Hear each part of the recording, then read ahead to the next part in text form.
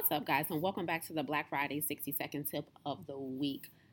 Let's stop the suffering. So, last month for my first Saturday class, if you guys don't know, at the Black Health Academy, we do a class every first Saturday of the month online, completely complimentary. It costs you nothing. All you have to do is register via Zoom and show up, and I lecture for a couple of hours. But I think it was our class last month where my topic was pain versus suffering.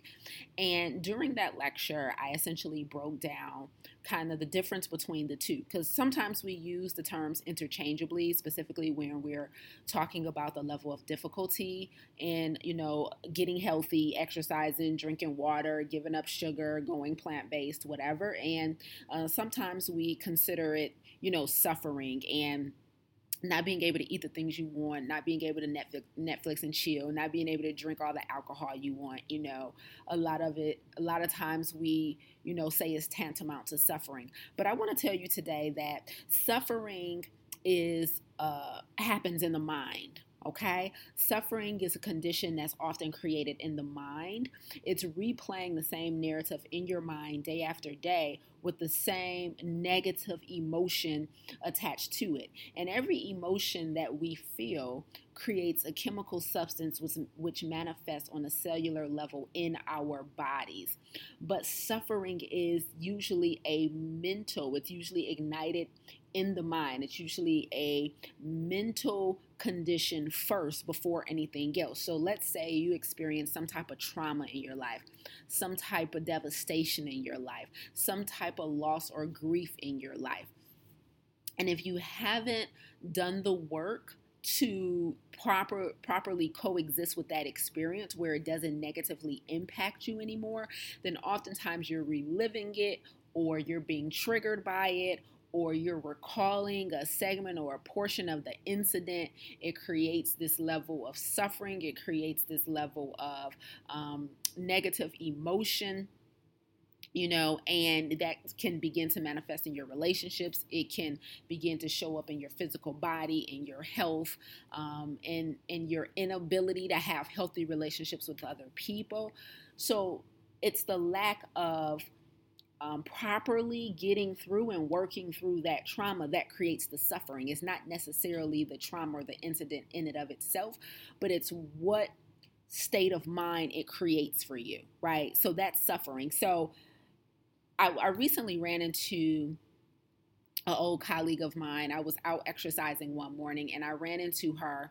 We were both out on the riverfront and we stopped and we were so happy to see each other, and we were chatting, and just a few seconds into the conversation, she took a step back and she looked at me up and down and she said, "How did you not gain weight during quarantine?"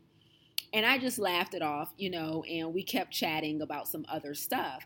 But I kept thinking about that question throughout the remainder of the day. And I was thinking, I didn't gain weight during quarantine because I made a decision not to, because I know if I did gain weight during quarantine, it would create a state of suffering in my mind where I would constantly be thinking about my body, what I didn't like about it, how could I let myself, do this. I had done so much work to get down to a healthy weight where I felt good about my body. And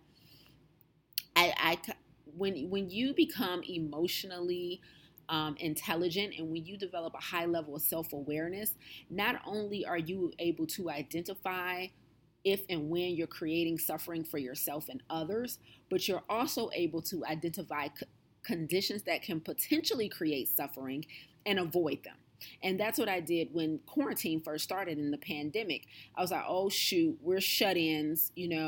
One of the first things that's going to happen is sitting around watching TV or sitting around and working and eating and eating. There's literally nothing else to do but to eat, to grocery shop, eat, grocery shop. So I literally remember making a conscious decision not to gain weight, not to let my eating and all of that get out of control during quarantine. And I didn't. I actually lost weight during quarantine. And so I think, when it comes to suffering, as you're working on your emotional intelligence and when you're working on your heightened level of awareness around your conscious state of being, I want you to remember that suffering is often a state that's created in the mind. It's an internal thing, not necessarily an external thing. So what are you suffering through right now? we have over 70 to 80,000 thoughts in a day, and about 80% of them are the same as the day before.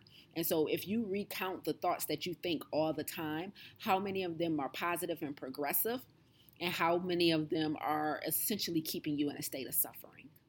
Get after it.